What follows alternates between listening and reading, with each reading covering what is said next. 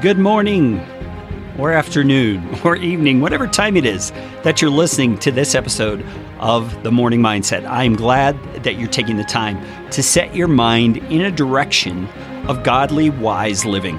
That's really what this episode is really designed to do, is to spur you on, to encourage you, to give you some tools to help you set your mind in the right direction, because we are responsible before God to be intentional about that. Do you believe that? You probably do, or else you wouldn't be listening to this. But if you're just investigating this morning mindset, trying to figure out what this is all about, that's really it. I'm glad I could tell you right up front. This is designed to help you set your mind in the right direction, because we are responsible for every day of our lives to think along the lines of what God would have us think.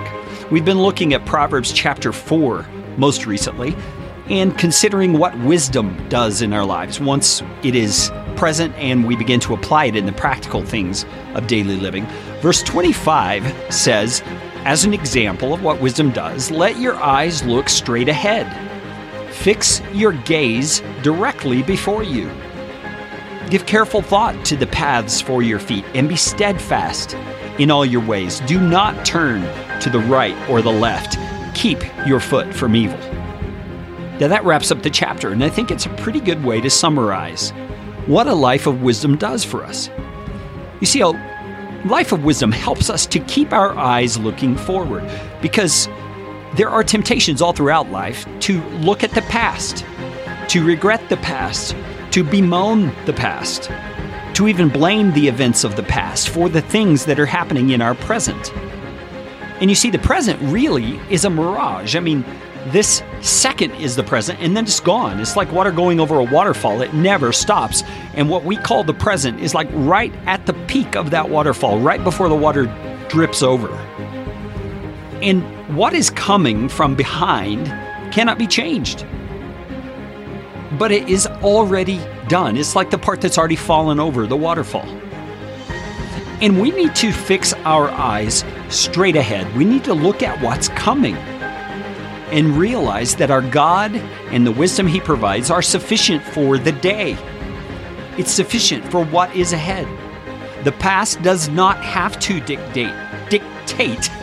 Man, if I could talk, it'd be great. The past does not have to dictate our present or our future.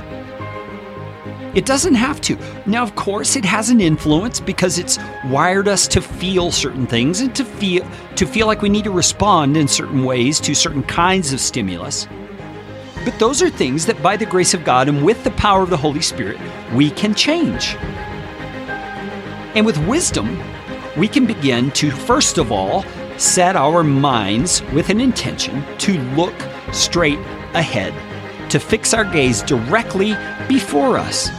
That's Solomon's way of saying, don't get fixated on the past. Don't get fixated on your failures. Don't get fixated on the hurts you've experienced. Don't get fixated on the tragedies. Anything in your past that would keep you from pressing forward in wisdom, you need to set it aside. And instead, give careful thought to the paths for your feet, the way ahead, and be steadfast in all your ways.